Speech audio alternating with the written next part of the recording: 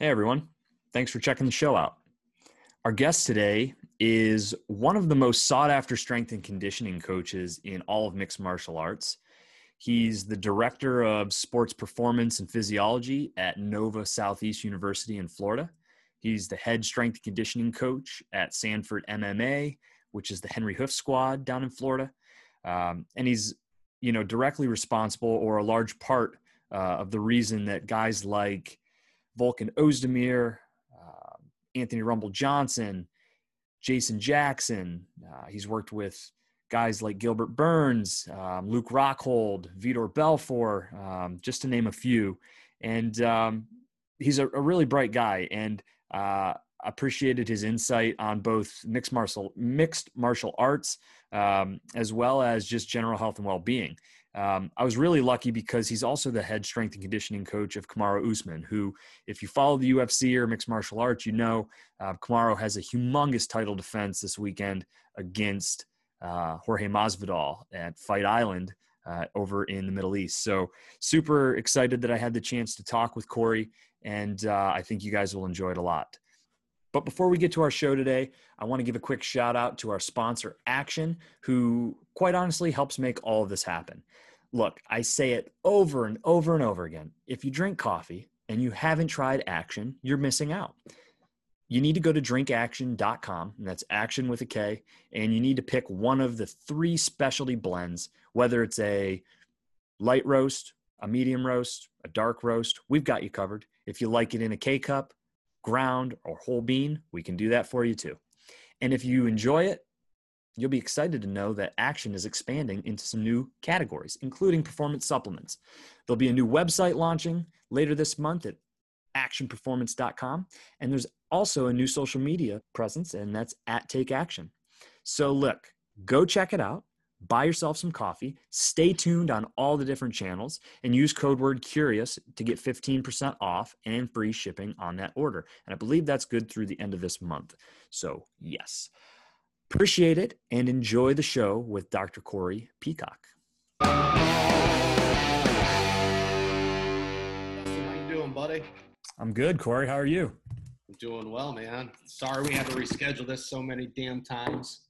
Hey, man, it's no problem. We live in a crazy world right now.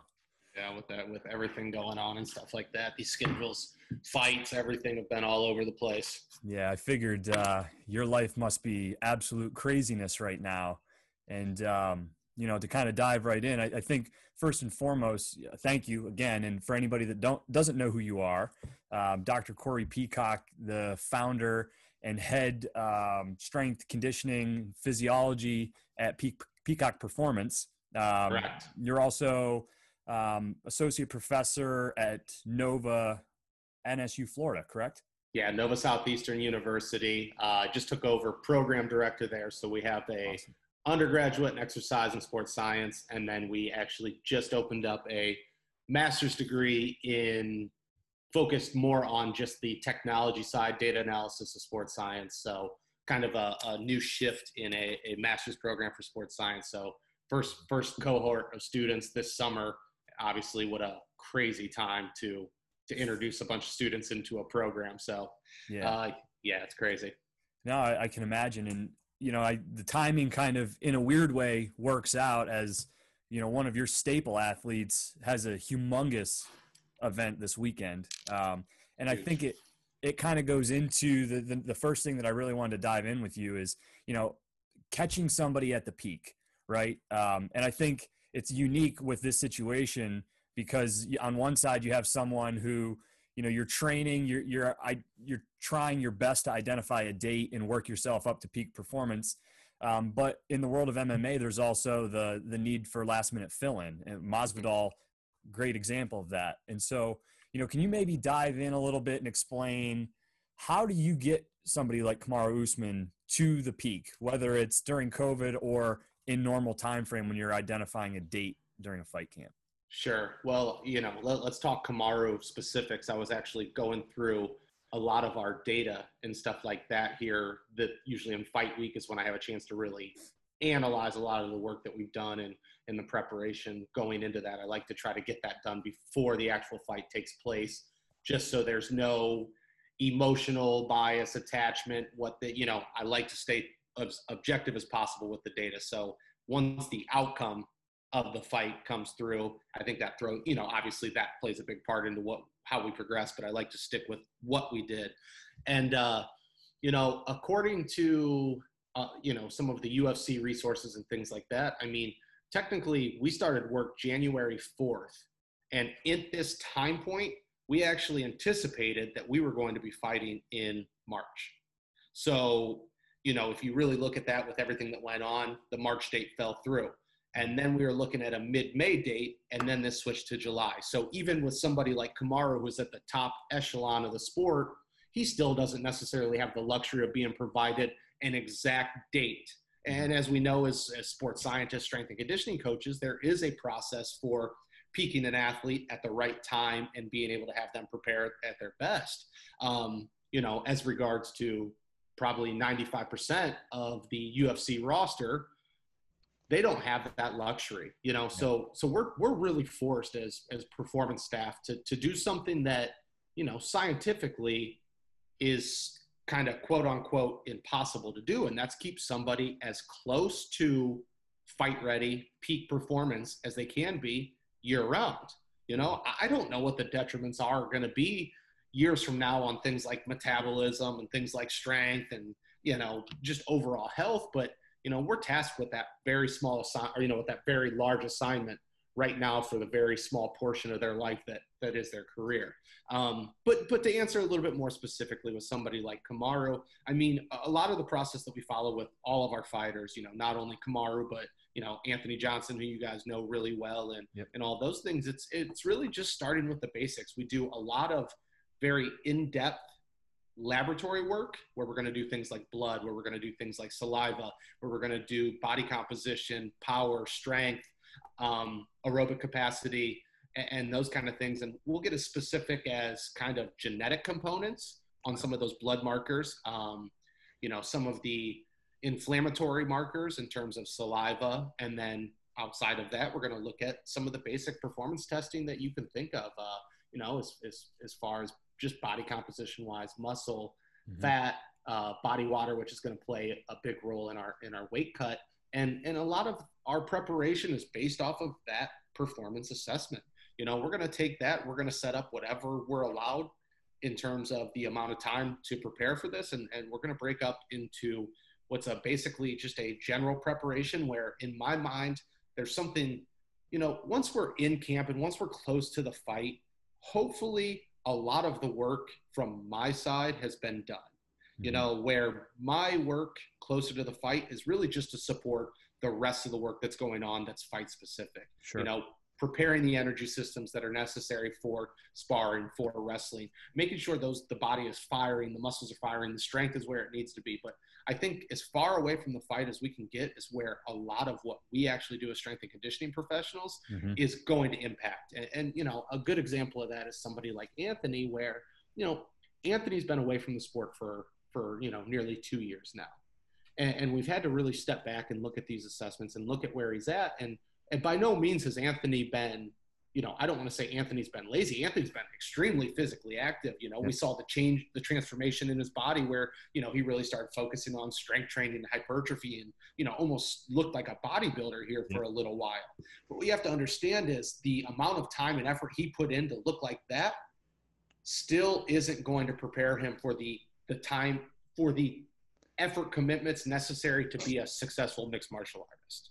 And so I think that time period of being able to analyze some of these asymmetries, these weaknesses, be able to analyze the energy systems, be able to analyze metabolism, substrates, I think that gives us a good look at what prerequisites we need to really focus on for them to go into camp successfully. And what I mean by that, now we're at a point with Anthony that I know Anthony could enter a camp now and be able to withstand the grind of wrestling, jiu-jitsu, sparring, and all of those things. Yep. And, hopefully be able to take that metabolically injury-free and all of those things. But that wasn't the point, even though he looked like just, he didn't have the prereqs to do that. And now he does. And that took us a long time. His comeback has me super intrigued because of this process. As I've kind of spoken more and learned what he's been willing to share, I have no doubt that when he steps foot back in there, he's going to be in the same form, if not better form than he was when he stepped out. So I completely agree with you.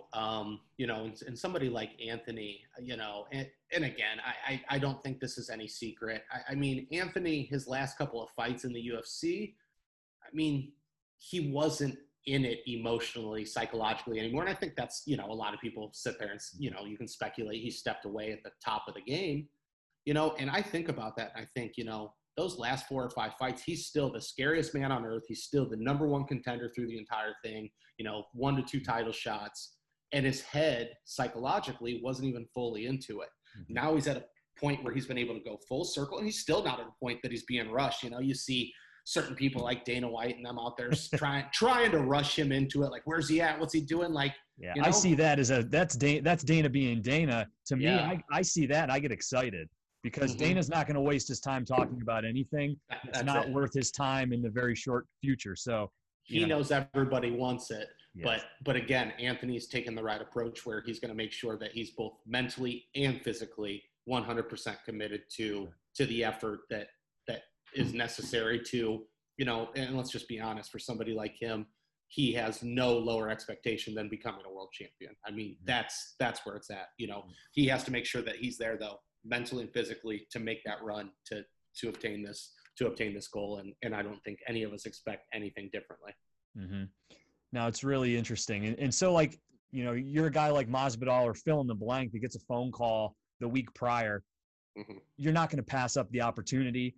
And let's be real, he's been training for Kamaru this whole time, right? I mean, so it's not as I heard Kamaru talking. I mean, nobody's talking about the disadvantage that he's at, where it's just as much short notice for him, and he's got a lot more on the line to lose, and there's kind of a built-in excuse. But you know, what is that like from a performance standpoint, and how would you approach trying to get somebody, you know, to the best of their ability on, you know, 7 days?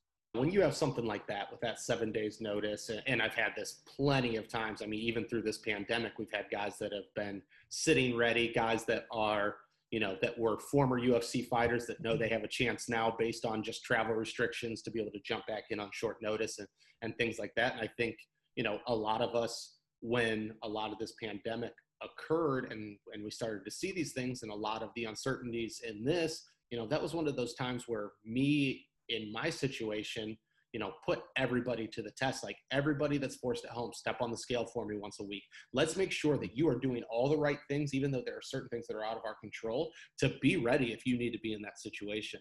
And again, I think you said it. Masvidal's been training. There's no doubt about that. Colby Covington's been training. They knew, just like anything. Anybody that sees a fight date like this and they know they want that fight, they're preparing for that date no matter what.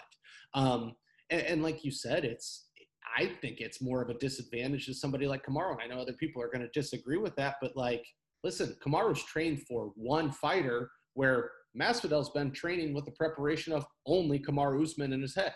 Yeah. So it's like, he knows who he's fighting. Kamaru's been training strictly for Gilbert Burns because, I mean, that's no cupcake. That's not a walk in the park at all. I mean, listen, and this is no disrespect to Colby, to George, to any of those guys, because I think they're all fantastic competitors. But Gilbert Burns is as good, if not better.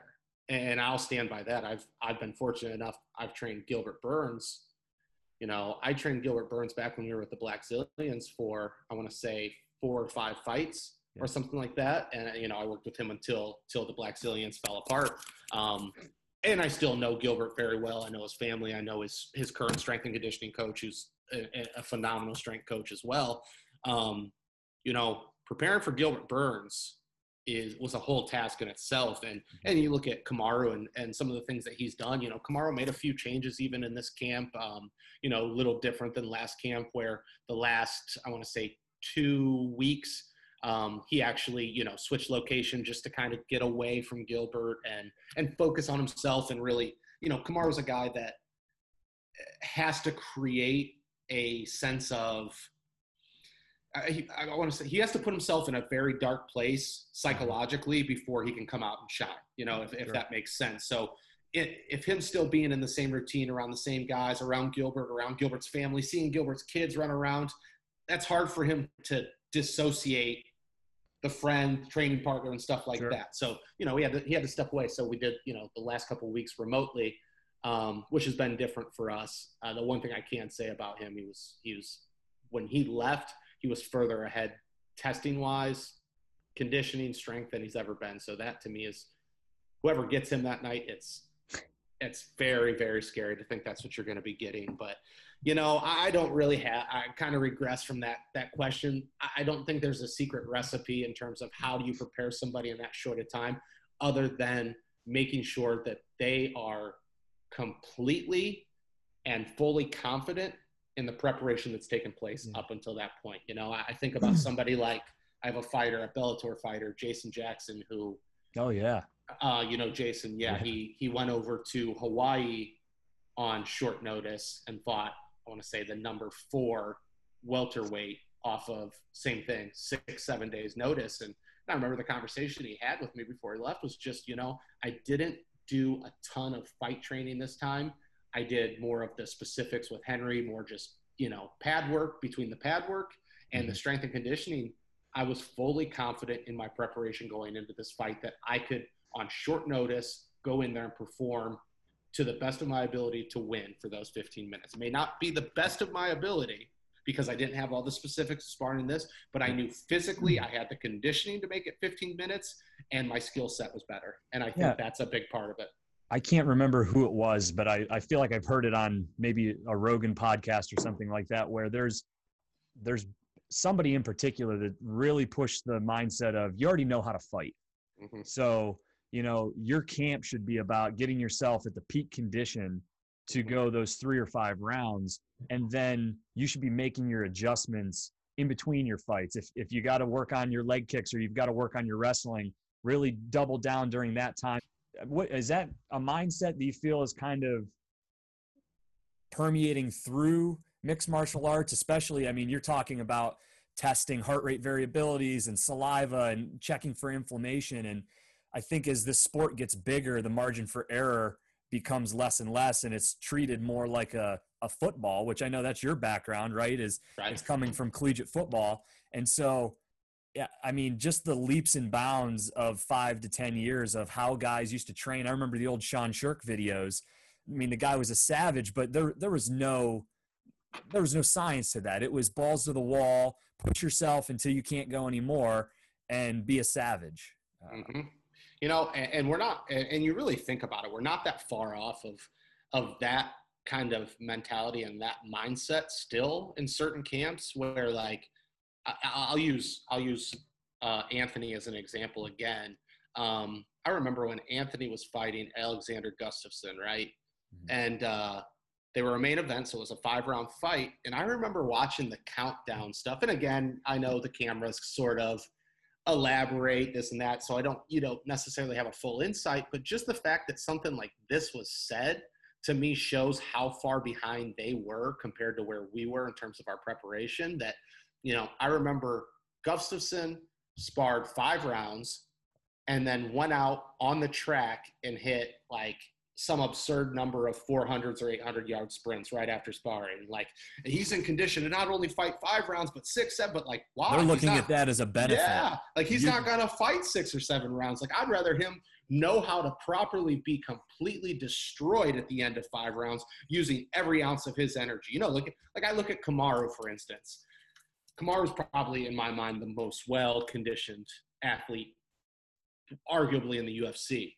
And when he is done at the end of that 5 rounds, I mean, John Jones, for instance, they're carrying him out of the octagon. Those guys know how to utilize every ounce of energy at the right amount at the right time. And that's a skill set all in its own right. Yeah. But kind of going back to that comment about the Joe Rogan and, the preparation, to me, that sounds like something Mike Chandler would say, and it could have been him. I know he's been on the show before. Mm-hmm. But I think that kind of is a kind of an underlying theme. I mean, typically Rogan is having world champions on the show, right? Yep. And so I think when you're looking at kind of the landscape of MMA in general, you're starting to see the majority of these world champions coming from collegiate wrestling, collegiate athletics. They're starting to come from an environment where they were at one point in time provided. athletic training, physiology, strength and conditioning, physical therapy levels. At the highest level. Whereas like then you bring that into this mixed martial arts world that's a mixture of karate, BJJ, and things like that, where these fighters have done it off of just pure hard work, not saying that they didn't work hard, but like just raw hard work, talent getting driven into the ground. And I think you're finally starting to see this happy medium where things are starting to change. And I, not only from a strength and conditioning side, but I think a lot of our skill coaches and things like that, like, Greg Jones, Henry Hooft, and those guys, I think that they have, they as well. I've gotten so much better at my role because of the work and the progression that they've made as professionals. They seem to embrace it a lot too, right? And it takes guys like that from the old school to really embrace what you're doing and integrate it in. Otherwise, you're just the guy on the outside talking about all this crazy stuff that nobody wants to really probably bring in. And I think Henry's a good example of this. He'll play things off and he'll play light about strength and conditioning where like, listen, my guys are always in shape. My guys always make weight. I don't ever have to worry about that. So I know they're going to be prepared to fight. So that makes my job easy. But don't think for a second that I don't know Henry's there every day when I'm running strength and conditioning, observing, watching, seeing who's first and things like that. Like, I know he plays it off, but I know he also takes every aspect of training into consideration for his game planning. He's watching wrestling. He's watching BJJ. He's really just a true, complete fan of martial arts that it carries over into his coaching. He loves learning new things and seeing people do things. And like I said, he'll play it. If it's not his specialty of striking, he'll play it off like he doesn't know what's going on, but he's learning throughout this process quite a bit. And honestly, he's changed up so many different things in the way that he's approached stuff. And, to me, people want to sit here and give me all the credit in terms of like conditioning and stuff like that. No, it's not that, man. I'm just a compliment to the type of training that they're doing in terms of their striking, their sparring, and this and that it's the whole system together. It's not just one piece. Just because I have conditioning in my label and title doesn't mean I'm solely responsible for it. It's the combination of all of the coaches working together, putting the right volume, putting the right system together, communicating. And, I arguably, when you look at somebody like Kamaru, he's progressively gotten better and better and better each fight. And that's a testament to, the coaching, the system, and obviously the hard work that he's put in. I see a guy like Kamaru who, he's had challenges. I think he's been vocal about the issues with his knees. Mm-hmm. Are you finding that, I know a lot of guys do a lot of road work, right? And especially the traditional boxing guys. I know you work with Chris Algieri. So where does that, have you changed your mentality, or is that really individually based on kind of needs?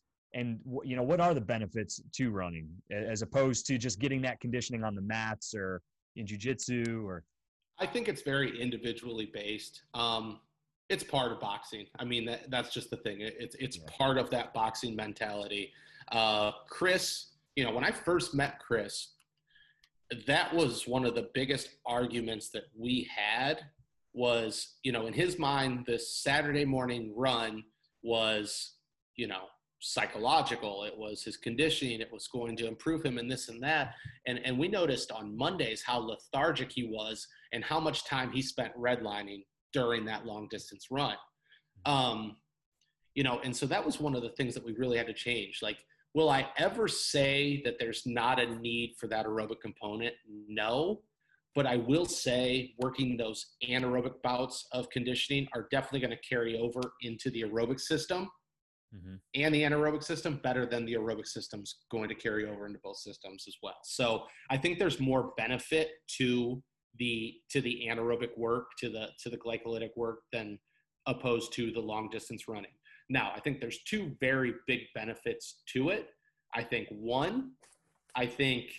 the weight management aspect of it. I think this is a good way for some of these fighters to not, the smaller fighters to not bang up the body too well and to be able to maintain a certain level of weight and those kind of things.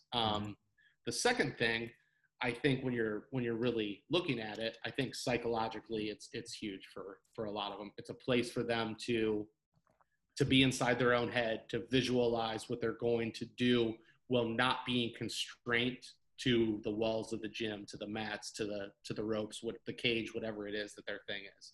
And I think being able to get out of that environment and still be able to do something, productive, quote unquote, I think is a big thing for them psychologically. So it's not something that I would ever completely remove from a program if I didn't have to, but it's something I would definitely modify, and definitely things that I would remove maybe on a more acute or weekly basis if we did need our energy dedicated towards somewhere else. Yeah. Somebody like Kamaru, he can't. I mean, I don't, in even like short bursts and bouts like that. I mean, Kamaru and myself, we've been, I don't even know, 12 camps, 13 camps, whatever his UFC run is. I mean, we started working together right before his first UFC fight. And we've never spent one bout of anything running whatsoever. And it blows. I mean, if there's anything positive you can say about Colby Covington, it's that he's got an engine that never quits. And absolutely. Honest to God, man, I don't think anybody would argue with the fact that Kamaru is the one who pushed that pace that whole fight. And, that to me was there was an obvious strength and size and just skill level that you could see. But I was most impressed by the fact that Colby wasn't imposing his will of conditioning. And I thought about that a lot when I was watching the fight, that, man, Corey must have something seriously special, as well as Kamaru, just his will and determination. But to be able to develop that type of conditioning and impose will on a guy like Colby, man, that was impressive. There was with the Colby fight, I mean, I think we knew that was coming, and I think we knew conditioning was going to be sort of the X factor. Even if in my mind, if Kamaru had the ability just to maintain the same level of conditioning and cardiovascular fitness as Colby, I knew the benefit was going to go to him physically, because if he could sustain the same amount, his power and strength is still going to trump him. I knew that there was no way he was going to be stronger or more powerful than him. I mean, that was a fact. But I mean, in my opinion, I still think Kamaru not only maintained, but I think his level of fitness was higher in that fight. And we started that very early. I mean, we started, if you go back and look, when Kamaru left from the Tyron thing, he immediately came back and got into the gym, like right away. Let's get a session in, let's do this. And right away, I remember that first conversation about, our normal plan was, we were always on a 3-day off-season program, typically more like 2 strength days and 1 kind of rehabilitation. Let's work on some stuff. Really kind of left the conditioning, certain bouts and certain days, and we progressed it that way, just not to beat up his body. And I remember we dedicated really 3 full days to some form of conditioning, where 1 whole day was really just conditioning based for him. Where with a lot of like the correctives and stuff like that we were incorporating, we were going to push a really, really hard cardio day as well. And it was fun too, because at that time, that's when Anthony first jumped back in really from the bodybuilder world. And, I remember his whole mindset was just this, like, listen, I just need that feel of going through a championship camp. I want to be there for him. I want to support him. I just want to know where I'm at and stuff like that. And I remember Anthony was there with them, through that whole entire thing, thick and thin. And I think that's where, Anthony realized, that there was some time needed to make sure that we had those, to have that conditioning base in place to make sure that he could sustain camp. And like I said, if you don't have that base, I mean, it's just going to lead to disaster. You're going to get injured. You're going to be behind. You're going to be limited in your training sessions and things like that. And it's not a place you want to be. Well, Kamaru's a hell of a measuring stick, right, to measure yourself against. So it's awesome. Has the Performance Center, I mean, has that been a benefit for someone like you, right? So, I mean, I would think that it has, but obviously the UFC can be a strange organization. How have you been able to leverage that? And I would assume it's probably more when fighters are out in Las Vegas to be able to ensure they're able to get the same type of insight into their body and such while they're not necessarily under your quote unquote roof is helpful. You know, I mean, first and foremost, I think the reputation of each of the different individuals there at the PI really speaks volumes. Again, a lot of them came from different sporting backgrounds, so kind of similar to where I was when I first entered the thing. And, you know, I think when you look at credentials and resources and people in the field, you know, trust me when I say this, I spent a lot of time asking a lot of questions to a lot of different people that I knew in the field in regards to each of the people out there that I knew could be a really valuable resource to me. And again, it always came back extremely positive and you know, results oriented, really spoke volumes of the people they have out there. So again, at that point in time, it was a feeling out process where a lot of my fighters were going out there and I was following up with each individual, whether it be physical therapy with Heather Linden, you know, Clint does nutrition, Bo does strength and conditioning, Duncan oversees the entire thing, Charles Stahl does fight week nutrition. I mean, the list goes on and, you know, for me to be able to sit here and name them off, obviously they're extremely important in what I'm doing. You know, they were willing to spend a lot of time with me on the phone and talk about the things that they saw and compare notes. And I think it was, to be honest, I think it was kind of a feeling out process on both ends where they were, you know, a lot of the work and the things that I've done is a lot of the stuff that they're doing, you know, the laboratory testing and things like that. Our programs are very similar. They're just obviously very much more well-resourced in terms of what's provided for them. Numbers, I guess. You know, I'm kind of a one-man show with the exception of Chris and, you know, having Algieri help me with nutrition and stuff like that. But that's been huge. I mean, seriously, they're very world-class at what they do. And it's been great to be able to, you know, for instance, looking at this week right now, I have Kamaru and I have Volkan Oezdemir that are both going to be fighting on this upcoming card. And it's been nice to know, like, you know, be able to create a relationship with the nutrition side of things and Charles Stahl and Clint, because now I know what the process is. They know my process for weight cutting. I know what their process is. We know how to meet in the middle and how to make these things work, where when Volkan heads out there, I can simply shoot one message to Charles and I know he's taken care of now. That's such a huge burden off of my shoulders. Yeah. So they've been a huge resource, and the things that they're trying to do and the things that they want to do from the research side and stuff like that, it's made me better as a practitioner, researcher and stuff, thinking about, you know, giving me ideas to think about and stuff like that. So, you know, nothing but amazing things to say about what they're doing out there and their staff in particular. That's awesome. That's really cool. I wanted to switch directions a little bit. You know, you mentioned early on, you know, testing saliva for inflammation and all these little things, right? And I'd be curious, you know, with a lot of folks exploring hemp and CBD, I've really started to dive in there, gotten very interested in turmeric. You know, what are your, as from your doctor perspective, right? Your clinical side, I'd like to spend a little time in that, because I grew up in the world of going to GNC, you know, finding all kinds of flashy supplements of what was going to work quick. And I think as I've gotten older, you start to understand that it's the consistency of multivitamins, the consistency of your regimen to make you run at an optimal level. Absolutely. You know, I mean, what are some of the things from your perspective that really drive that? I mean, and more, not to be long-winded, but I mean, today we have this COVID shit and it's, you know, everything's wear a mask, do this, but you don't hear anything about be healthy, get vitamin D, take some zinc, you know, take turmeric, you know, reduce your inflammation, lose some weight.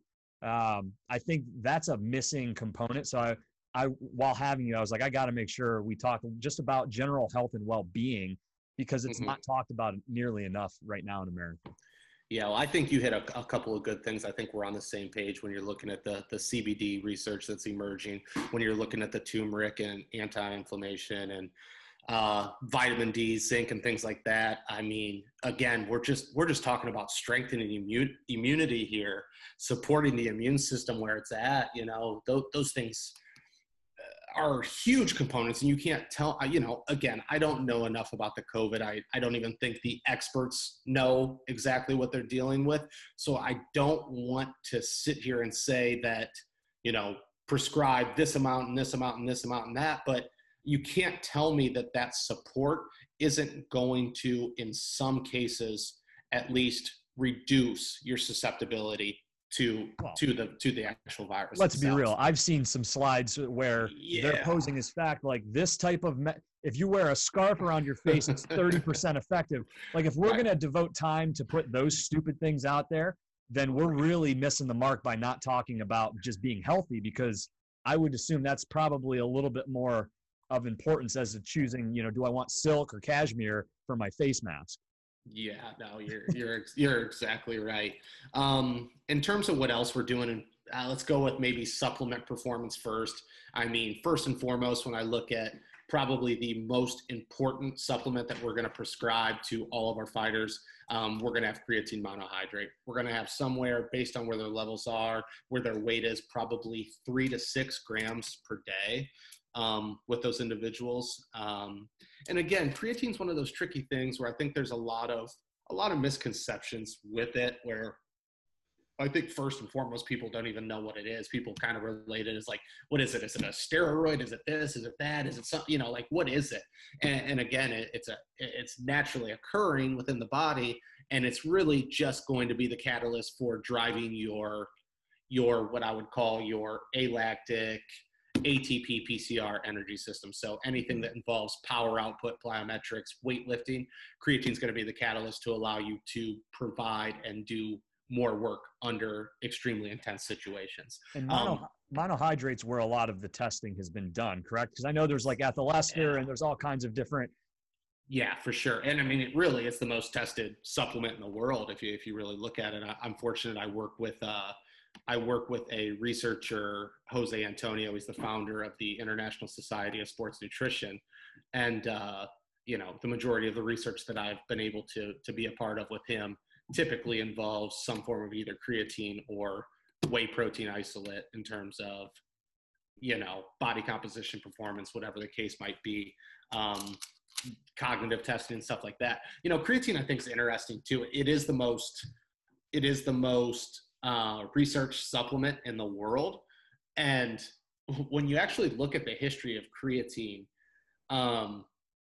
this was introduced a long time ago, and it was introduced actually in children and adolescents that were developing symptoms and or neurological disorders at a very early onset, like earlier than the general population, than the average. And so they were using a lot of this creatine research as a catalyst for improving brain function, neurological function, and stuff like that. And obviously it's just evolved into benefits throughout the entire body. So not only not only in terms of brain protection, brain health, but also, the physical side of it in terms of muscular performance. That's interesting. I was going to ask you, I'd heard a lot of folks talking about it as a nootropic. Even that. Yeah. So that's interesting.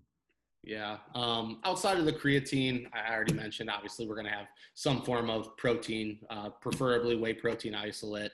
But again, depending on just digestive systems, training, things like that, a variety of different proteins. Fast digesting carbs, typically about glutamine. Post-workout, we're going to have a high level of omega-3 fatty acids.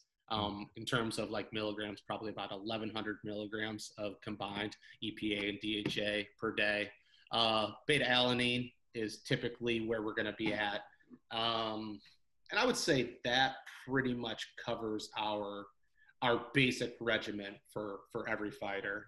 Some different variations based on the blood work and stuff like that we'll do. But I would say for the general supplement performance, that's probably where we would be at with everything.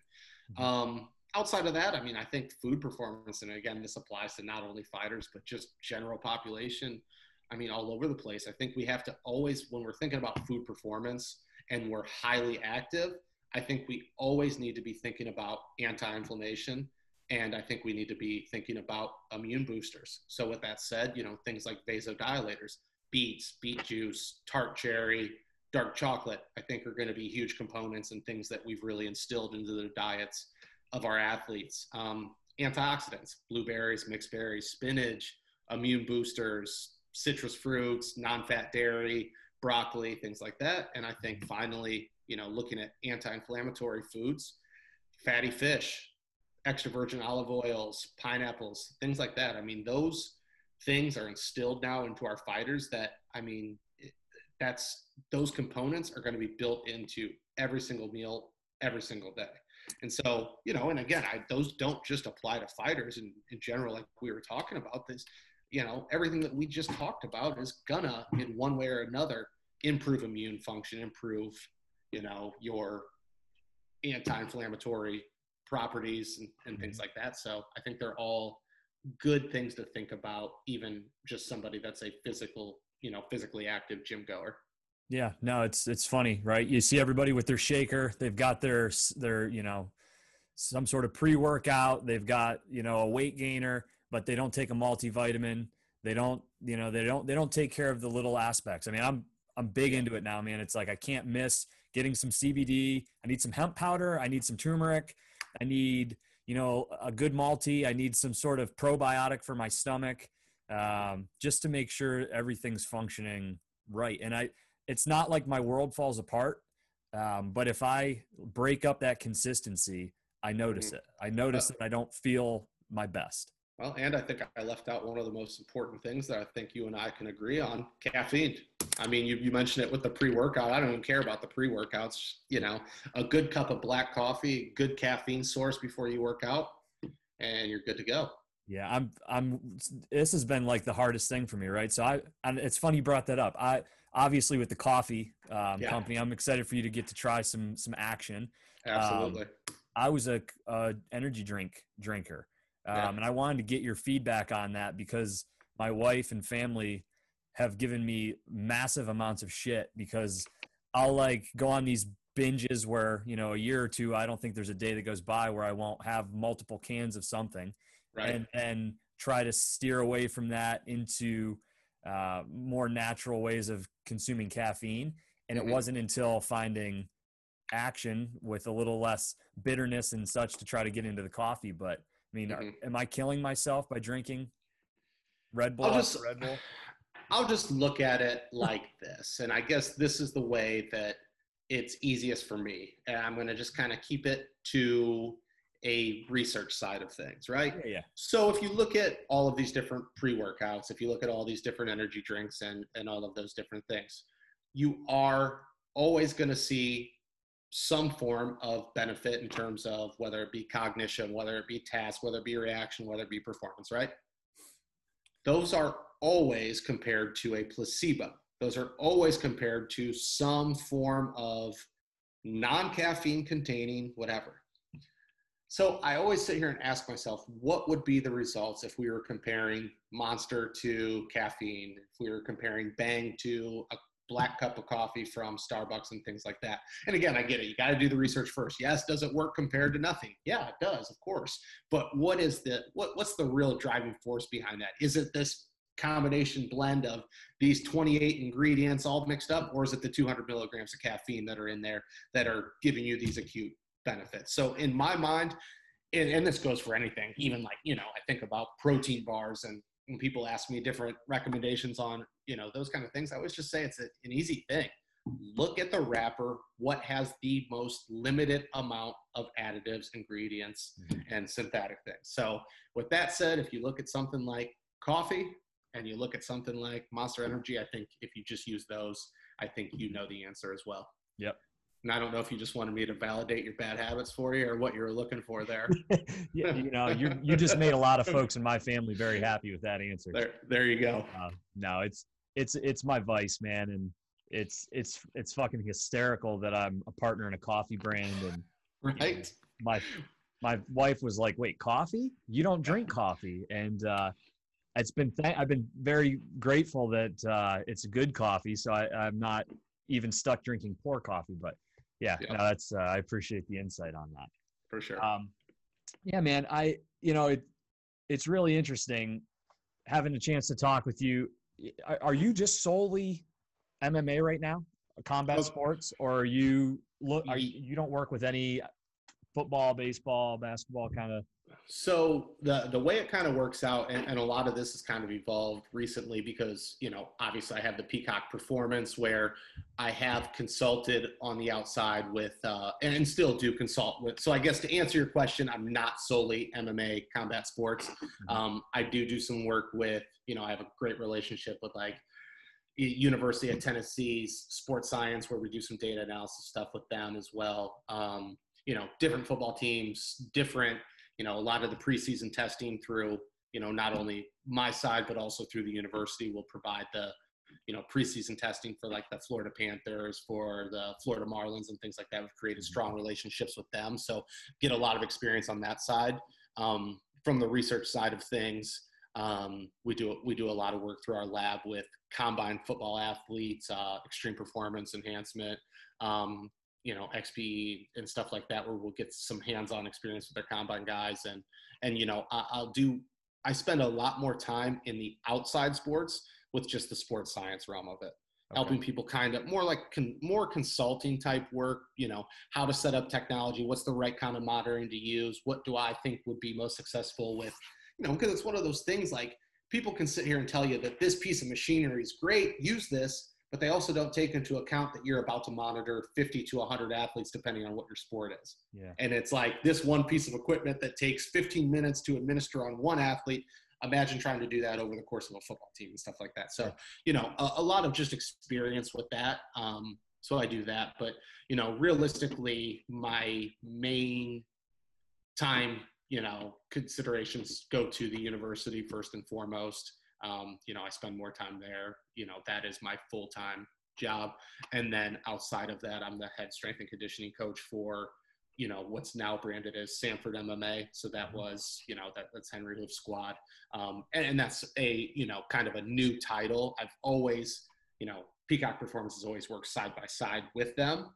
But now that the rebranding has occurred and stuff like that, that title's, been made official as the head strength and conditioning coach for them. So that's awesome. That's pretty much where my time commitments, 40 plus hours to the university, and any extra time I have goes to the fighters. Yeah. No, I would imagine that the university and then even the consulting you do on the outside gives you a lot of possible really unique perspective on body types and different things that maybe somebody who's only focused on MMA fighters might not be able to see or come across that data, that you're able to say, hey, look, I was, whether it be this college football program and I saw some data across 15 or 20 or 30, however many athletes that maybe makes you want to go back to Anthony or to Kamaro and say, hey, something I think we might be able to do here and get some improvements in ways that you wouldn't have otherwise found. Absolutely. I think that's all part of it.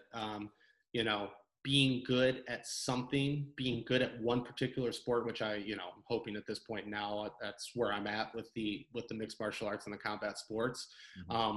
But understanding the amount of information and the expertise that come along with those that are considered good in the other sports. And, that's a big part of it for me. It's, if I can provide just a little bit of my knowledge, but gain, like, it's one of those things, like I was talking about Henry going in and paying attention, I go in there, ask for an expertise, but then I'm asking 1,000 questions that I want to know inside my head of how they're setting practice up, how these things go, what's the rationale behind this periodization program, this off-season program, and things like that.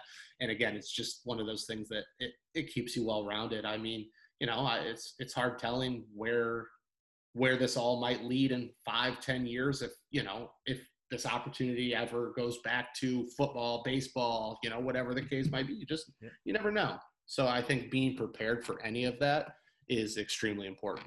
Well, it shows, man. It's you've obviously done something right to get the attention of the guys that you're working with, and obviously you're probably a little biased, but any kind of thoughts on how this goes down? Are you expecting a dog fight? Do you think it goes the distance, or what's your general outcome for this, you think? I do think there is going to be a big portion of this that is a dog fight. I think George Masvidal possesses some really, really, really interesting skills in terms of his takedown defense, in terms of his striking, which we're all aware of, and really in terms of his ability to just make a fight a fight. I mean, I firsthand have seen, I've watched him in person previously fight one of my fighters back at, actually now this is funny thinking about this full circle. This was Kamaru's first fight in the UFC when he fought Hyder on the Ultimate Fighter finale. Okay. I had another guy, Cesar Ferreira at the time, still in the UFC. I think he won the Ultimate Fighter Brazil, maybe season 1 or season 2. Has had a great career. I remember he fought George Masvidal, and same thing, was really being successful. It started to get really dirty. I remember Masvidal putting him out with a nasty elbow against the fence. So, I mean, that's the one thing about Masvidal. He's going to make this a fight. I just think with Kamaru being Kamaru, I think his pace, I think his conditioning, I think his wrestling skill set, I think his ability to inflict punishment. I mean, people just don't, outsiders just don't understand like what he does to you when he puts you on the ground, and the amount of volume and the amount of times he's hitting you, and the frustration that comes with that. I think Kamaru will break him after about 3 rounds of that nasty fight. And I think from there, it could either be a referee stoppage, TKO, where Masvidal's just not defending himself underneath Kamaru anymore, or it goes or he withstands that storm for 2 rounds and it goes to a decision. But I mean, I'm going 100% on Usman. Yeah, it's hard for me to bet against him. And I think about that Nate Diaz fight, and Nate's not a big guy, right? He's not an imposing guy. And there was a moment in that fight where, although George obviously won that fight, that I have no qualms about it. He looked sharper, he looked better. Looks like he's on a different level than Nate Diaz, actually. But I see Nate Diaz and Kamaru fighting, and that fight's a different fight. I think that ends in the first round. I think Kamaru steamrolls Nate Diaz. No offense to Nate Diaz. I just don't, to me right now in their careers, I don't think it's anywhere near that. And that fight I keep going back to in my head, and I don't know. I think you're probably spot on. So yeah, I agree with you on that. I mean, that's one of those things I see a lot out there right now. Gilbert Burns and Nate Diaz back and forth, and I mean, yeah, all due respect to Nate and them. I mean, they're great, but I think I don't think anybody can sleep on Gilbert. I think he's a well-deserved number 1 contender right now. Yeah, so I agree. Well, thank you, man. I'll let you get back to it. I know you've got a crazy week of things happening and whatnot, but thank you again so much for joining, and we'll connect in the future. Let me know how the coffee is, and keep doing your thing, man. I'm excited to see these guys coming out of your program. I appreciate it, Justin. Thanks for having me. Certainly. Bye-bye. All right. Take care, buddy.